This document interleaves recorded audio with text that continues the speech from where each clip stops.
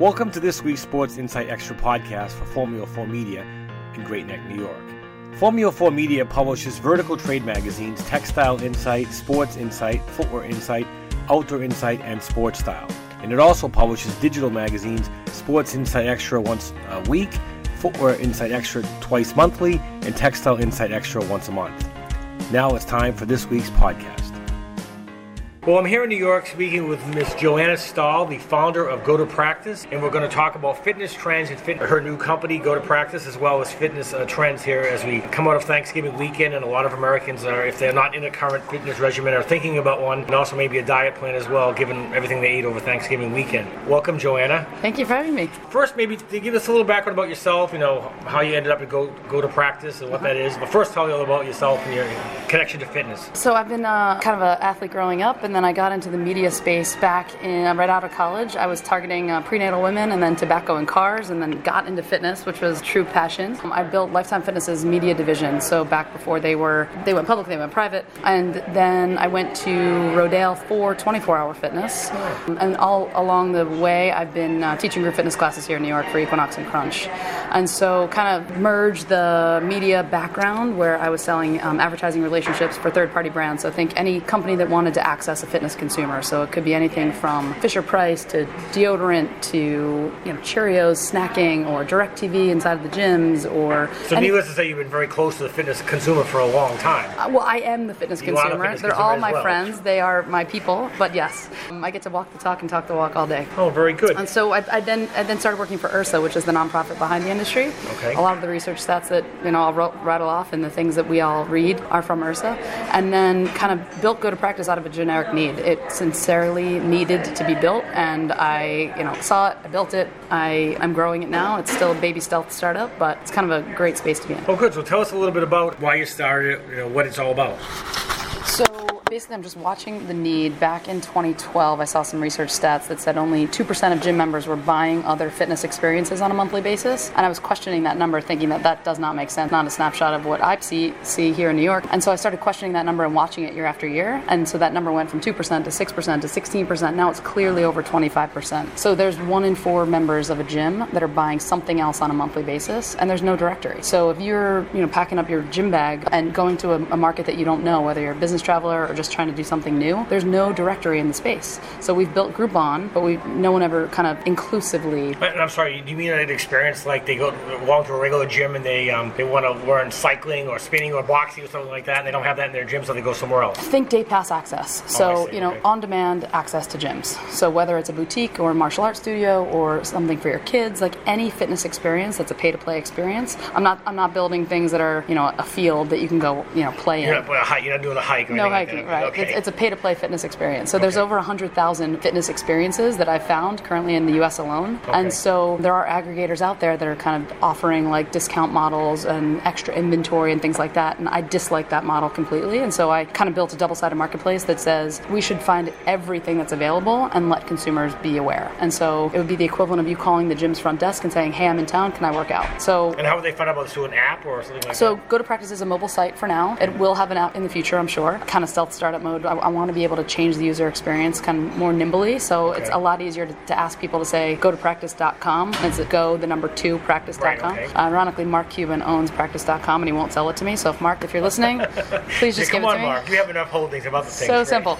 But anyway, so I think an app is important in the future, but right now it's a lot easier to get someone to say, go to a URL, and It's a mobile-enabled site. You can put an app icon right on your phone versus downloading an app and having all the updates and that communication. Right, and is your idea to try to start at New York first and see how it works before you take it elsewhere, or no? No, it's the whole U.S. So basically I built the database is over 100,000 fitness facilities in the U.S. And from a marketing perspective, yes, I am starting a little bit smaller, a little bit more nimbly, because it is easier to target consumers regionally versus elsewhere. But there's no national fitness brand. So you can kind of say, we've got Planets of the World and Anytimes and Snap. But, people choose fitness based on proximity first and then price and amenities second and third. Kind of second and third are a little bit interchangeable depending on what type of consumer you are. And so the concept of Go to Practice is literally just the most inclusive fitness directory on the web today. It's already that. And then I can say, hey, a brand that wants to target fitness consumers. The information that most fitness consumers want is just to tell them what's available.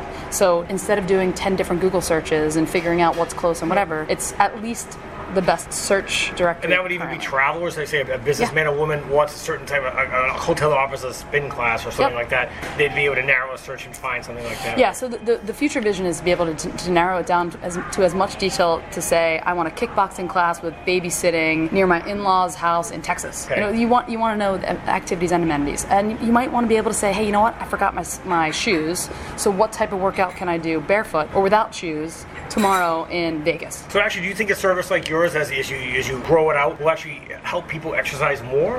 So my initial target is the hardcore fitness consumers, like the cool kids, the fit fiends, the front row people that are actively searching for other fitness experiences. Okay. Possibly because they're traveling and in a different market, but also possibly because they just want to try something new, which is currently over 20 million people just in the U.S. alone. So we've got 20 million people that spend $20 or more a month just to access fitness facilities, $400 million on a monthly basis, and there's no directory yet in the space. They have to do all the searching, so you're going to take that out of the equation for them. Keep it simple. So yeah, fitness search made simple is my tagline for now. And then the evolution is really that. So, can I define things a little bit, more detailed? If I know you love running, can I start sending you options for that? I try to I'm modeling the business a little bit off of Seamless right now here in New York. It's, it knows when I'm hungry. The same way I want it to know when you want to work out. So, Tuesday nights, if you keep ordering burritos every Tuesday night, the same way maybe every Monday night you go to a cycling class, wherever you want on a Monday night, I can say, hey, do you want a cycling class? And then I ask you, in one of our prior conversations when I met you in Baltimore at the SFIA conference, you mentioned about a business person getting off the plane and getting a text or email saying,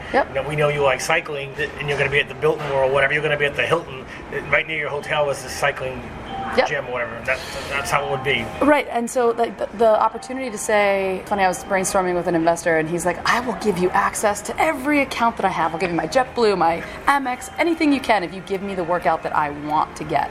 And so the curation really is that exciting part, but ultimately it's down to timing, function, and where you are. So if I told you to go to a cycling class that was 10 miles away from your hotel, or if I told you the one that's on the corner, which one are you going to go to? And if I want to cut it off what I wanted, I wouldn't probably want it like that either. So. Exactly. So I wanted to make it even like a little sexier to say, hey, you follow these 10 Instagram influencers, and they're all high intensity interval training type of instructors. So when you show up in New York, I can give you that workout. And you know that from aggregating their information. Yeah, and that's where this can eventually go and get a little bit much more curated. Okay. We actually, before we move on to the next question about the overall fitness industry, where do you hope go to Prac 2020? What do you hope to get next? Are you waiting for investments, or what do you want to? What's your next step? Yeah. So right now, hey, I'm a female founder. This is my first time gig. I'm a hardcore fitness person in the industry. I've been in the industry for over 20 years. Right now, I'm raising money, and it's literally to pour gas on a flame. Trying to raise money in New York and anywhere is a beast of its own. Much less, I'm going after the 2%, which is a very interesting prospect. So in next year, my goal is to find the right investor and start onboarding gyms one by one, hundreds by hundreds, thousands by thousands. I have partnered with a bunch of industry software already that's already plug and play. So if you're a club that uses one of my 4 partners, onboarding your actual inventory is super simple. Any gym can onboard at their disposal right now. One question about the model. Will gyms to be part of your database, do they have to pay to be listed? No. So the 100,000 gyms that are currently on the database are listed for free. They can take over their listing for free. They can offer transactions for free. It's just a different percentage of a rev share that I share. They can join as a member, which is a yearly membership fee. They keep a much higher percentage of the revenue per transaction, and there's some marketing features built into and that. The idea also of your app, besides helping the consumer, you can help the gym drive traffic into their gym. I'm literally an aggregator, so I can now go partner with healthcare companies, with brands that care about fitness consumers, and say, hey, we've got X number of million people that are just bought X, and how do I drive that? But I'm trying to not give too many of my partnership ideas away. I see. Joanna, next let's talk about your viewpoint on the fitness industry today. You've been in it for over 20 years. 20 years here, and you're 19, and you've been here in New York. I would call a mecca of fit people, I would say, compared to much of America. So tell me about what your current viewpoint is on the fitness industry. So I have a unique insight because I think I recognize the New York mentality, but I also represent brands that kind of have been across the whole U.S., so very U.S. specific. So I think the industry is booming. I mean, we're growing. I mean, big box gyms are opening more and more, and they're doing really well. The boutique models booming and crushing it. I think there's still 70% growth. I think the interesting part is on the real estate space because, again, location is the most important piece. We've got, such a big boom across across the whole industry and connected fitness and brands making like huge investments on the business side, and we've got constant innovation. So I get to see everything. IHRSA's a great hub on a yearly basis going to the show, but you just get to see all the different products and services that are coming out, and a lot of them are tech enabled, and a lot of them are just trying to get consumers to stay engaged. And the reality is I think some people think that the fitness industry is kind of like just join and never show up, but no one believes that. And we all want you there. And if we don't want you there, we want you to go to the next place. To me, it's how many more times can I get you into a gym or staying engaged with fitness throughout your day. Specifics about the fitness industry today. Let's first address the elephant in the room, the Peloton phenomenon. They recently went public. They have a huge valuation. They just had their first quarterly earnings, which did they lose money? We won't go into the numbers. How do you feel about that model? Do you think consumers will abandon gyms and personal trainers to do all their training at home? I definitely do not believe that. But back when I was at 24 Hour Fitness, we used to say there was in every deck I think I saw was kind of like there's 24 hours in a day, 7 days in a week. We hope to see people inside of a gym a few times a week. Let's just say the national average is 1 to 2 times a week. So let's just say we've got the cool kids that are showing up 3-4 times a week. What else they do the rest of their week is their time and their space. And I think every gym owner and operator and facilities wants to be engaged in that future on a weekly basis.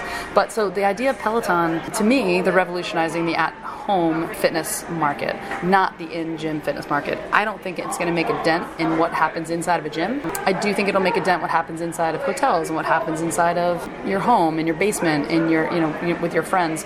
But to me, I'm supportive of almost every fitness. So you think it's a separate segment of the overall fitness spectrum? I don't think it's touching when I say fitness market, I mean like the gym market.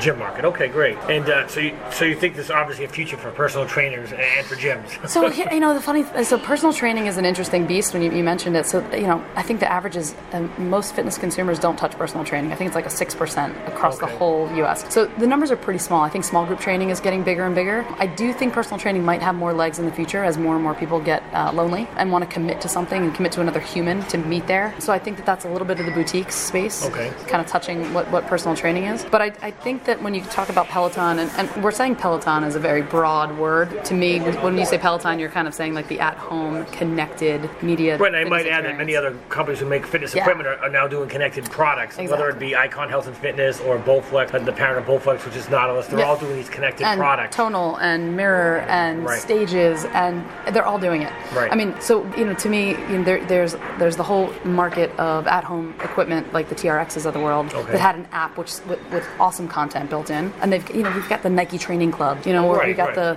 whatever Map My Run, Map My Fitness, My Fitness Pal. Under Armour has one. Adidas has this. Right. So all about the content play. I think the content play is amazing, and it's always been out there. I think the difference is kind of connecting that with a real-time live experience. And so the example I have in the past used was, if you quit your membership because you are, you just had a baby, or you just switched jobs, or you moved to a new home or whatever, and you're trying to figure out how to put fitness back into your life, you probably would have. You're one of the people that quit your gym membership. And so if Peloton or Tonal or Mirror, or if someone keeps you connected for that year while you otherwise wouldn't have gone to the gym, fantastic. I think that same consumer would have bought a treadmill, would have bought the DVDs, would have found an app that they like. And so now we've just got big buzz going on.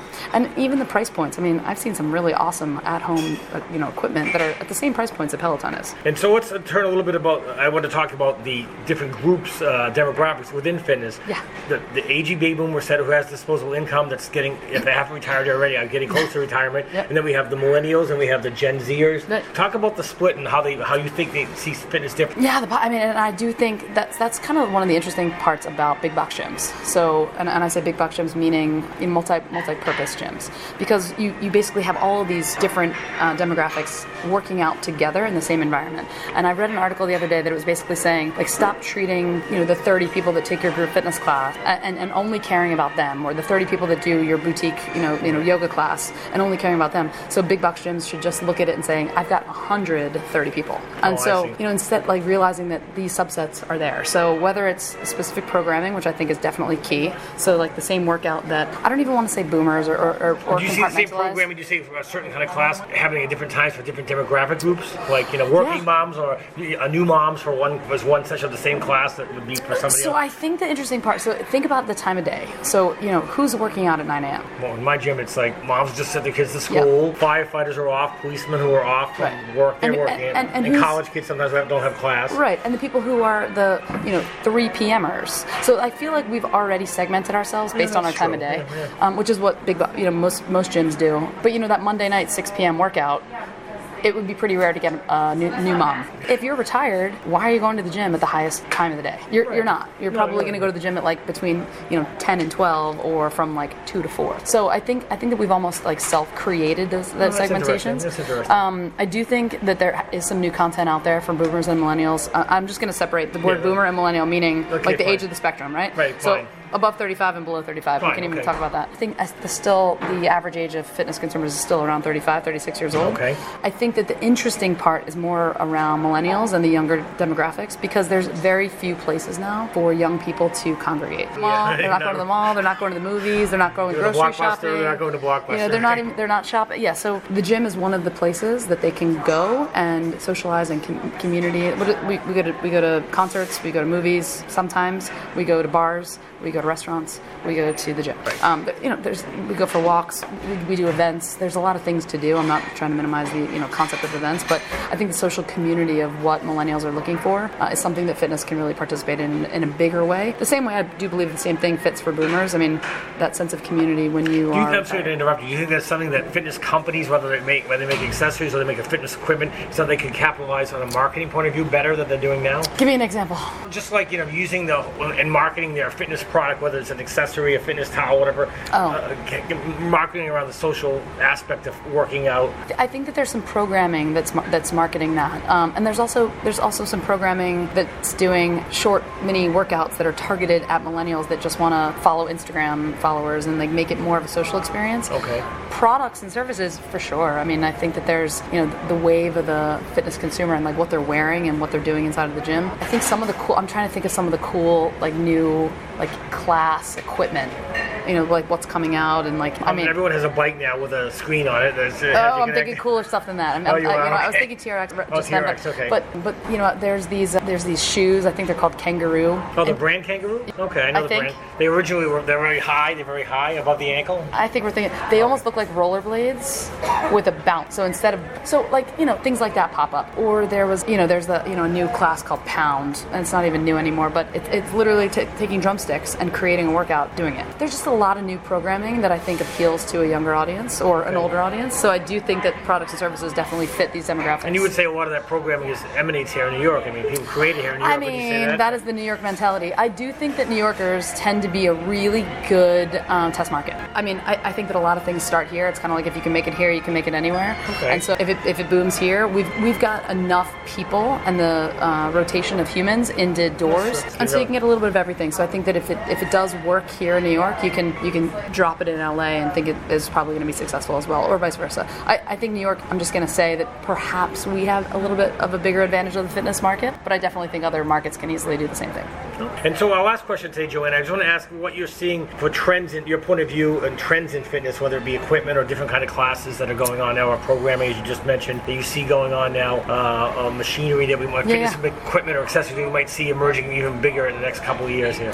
So the obvious one is just being connected and the apps attached to it. So, I teach for Equinox, and, at the end of your workout, you get a recap report. And so that report is super awesome, and it tells you, it shows you your little chart, gives you, a congratulations, and, you hit your wattage, or you hit your calories, or whatever. So I think that connected, post-workout response, there's a company called MyZone that does a really good job of that as well. So that's across any fitness regimen, but that's something that, Orange Theory has, crushed it with that in the very beginning. Modalities that we're obviously seeing rowing popping up all over the place, whether it's studios, and I think that's interesting. I mean, I should say that I rode crew in college, so I have a special place in my heart for it. You can say that. I do think that boxing is interesting, that boxing it feels like is making a comeback. There's so many boxing studios and boxing modalities inside of the gym, and I remember kind of compartmentalizing group fitness into 5 categories back in the day, and boxing was one of them back then, and so it's almost being revitalized, which I think is cool. It's interesting, it was about that comment. You and I both saw George Foreman III at the SMAA conference, and he talked about the boxing gym of old was this dirty old rundown place, and it's not like that anymore. Well, I mean, but think about, I used to take kickboxing classes. I mean, it's a lot of shadow boxing, and I mean the actual workout has been around for forever inside of gym. And so yes, that dirty grip boxing. But there's so many boxing studios. I mean, Rumble's obviously huge here in New York and has expanded across the U.S. and they're super cool and trendy and fun. But then there's grip boxing that like put a bar into it. There's just a lot of boxing studios. So I think the big box gyms and boutiques are doing the same thing with boxing, which is interesting. And when I say boxing, I kind of mean almost every MMA style. Right. Okay. And then the last thing, which I've noticed more and more, is like the concept of stretching and just wellness overall. So when we say stretch, I don't really think of putting like stretching as a focus inside of the gym, but it is more and more. And not only is it inside the gym, but it's now being offered inside of massage studios and being inside of like their own studios. And you see this being a lure to both the youngest millennial and the baby boomer? I do, yeah, stretching. I mean, the concept of like making sure that you're taking care of your body and understanding it better and doing the right thing for it. I mean, the number of rad rollers and the Theraguns and the Hyper Ices, which are just like machinery to say your muscles need to be taken care of. You can't just crush it at the gym and then like go to the bar and then expect your body to just sustain life for 50 years. Well, two other things I want to touch on that. Two other, I want to see whether they have legs now. CrossFit and Body Pump. Are they alive and well? Are they dying out? So, you're talking my language. So Body Pump is owned by Les Mills. So the concept of Les Mills is a global phenomenon. Yeah, it's from Australia, I believe. New Zealand. New Zealand, right? Okay. Yeah, and so I've been working with Les Mills and kind of aware of them for a really long time. They have not crushed the New York market. No one here in New York knows Les Mills, so they don't really know Body Pump. I shouldn't say no one, but it's. Well, they tried. I mean, I live in Massachusetts. They tried at my gym for a while, but people started fading out, and they just replaced it with pickleball, I think, or something. Oh, interesting. I want to play pickleball. So I think when you say like a body pump, so body pump is the concept. Right. So Les Mills, very similar to like a Zumba, where it's formatted programming that is replicable across any modality. So what's cool about Les Mills, they got a sponsorship with Reebok, and they're training like a ton of trainers. The amount of trainers that are connected to Les Mills is huge around the world. So it might be a different Les Mills programming rather than Body Pump. It might be something else. Okay. So I do think that they do have a pretty good foothold on the market, but I think that I think more and more people are looking for what's new versus what is comfortable. Body Pump, everyone knows what they're getting when they walk in. Right. But they know it's a badass, great workout. Right. So I think that there's interesting there too. What was the other one you asked me about? CrossFit. CrossFit, of course, CrossFit. So, CrossFit's not going anywhere. Okay. It's a bona fide segment of the overall market. I think CrossFit can be lumped in with any lifting modality. Okay. I think that CrossFit is now very similar to the concept of like Barry's Bootcamp or Orange Theory. So I think this very similar. Consumers, though, that are die-hard CrossFitters have maybe abandoned CrossFit a little bit and found other modalities that they are equally excited about. So CrossFit might be just one part of their overall. No. I believe completely abandoned. You think? I believe CrossFitters are die-hard CrossFitters. I feel like they possibly got injured and then have abandoned CrossFit. Oh, I see. Because of injury, and now have kind of found another home. You know what? They're not going anywhere. They're they're amazing. I love the energy. Look, I don't do CrossFit. I don't do Zumba. Both of those groups of people are amazing to me. I just it doesn't work for me, but I see how excited they are about it. Anything that motivates you to work out, you should do. Absolutely. Well, thank you, Joanna. I've been speaking with Miss Joanna Stahl, the founder and CEO of Go to Practice here in New York, about fitness trend, everything going on in fitness here as we come out of Thanksgiving weekend and head into 2020. And you've been listening to the Sports Insight Extra podcast. I'm Bob McGee.